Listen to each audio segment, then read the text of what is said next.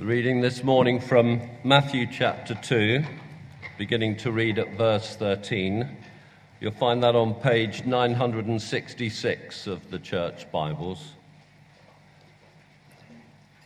Page 966, that's Matthew chapter 2, beginning at verse 13.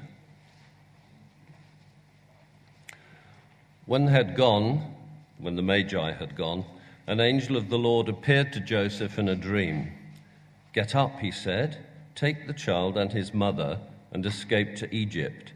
Stay there until I tell you, for Herod is going to search for the child to kill him."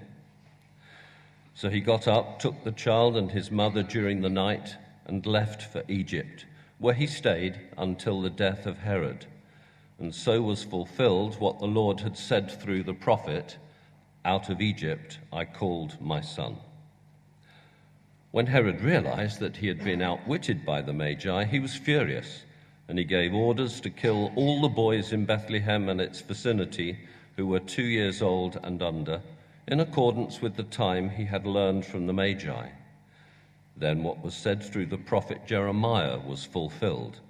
"A voice is heard in Ramah, weeping and great mourning, Rachel weeping for her children and refusing to be comforted because they are no more."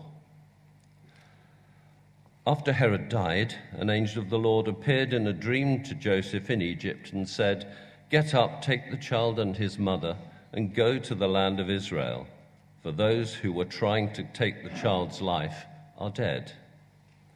So he got up, took the child and his mother, and went to the land of Israel. And when he heard that Archelaus was reigning in Judea in the place of his father Herod, he was afraid to go there. Having been warned in a dream, he withdrew to the district of Galilee, and he went and lived in a town called Nazareth. So was fulfilled what was said through the prophets, "He will be called a Nazarene."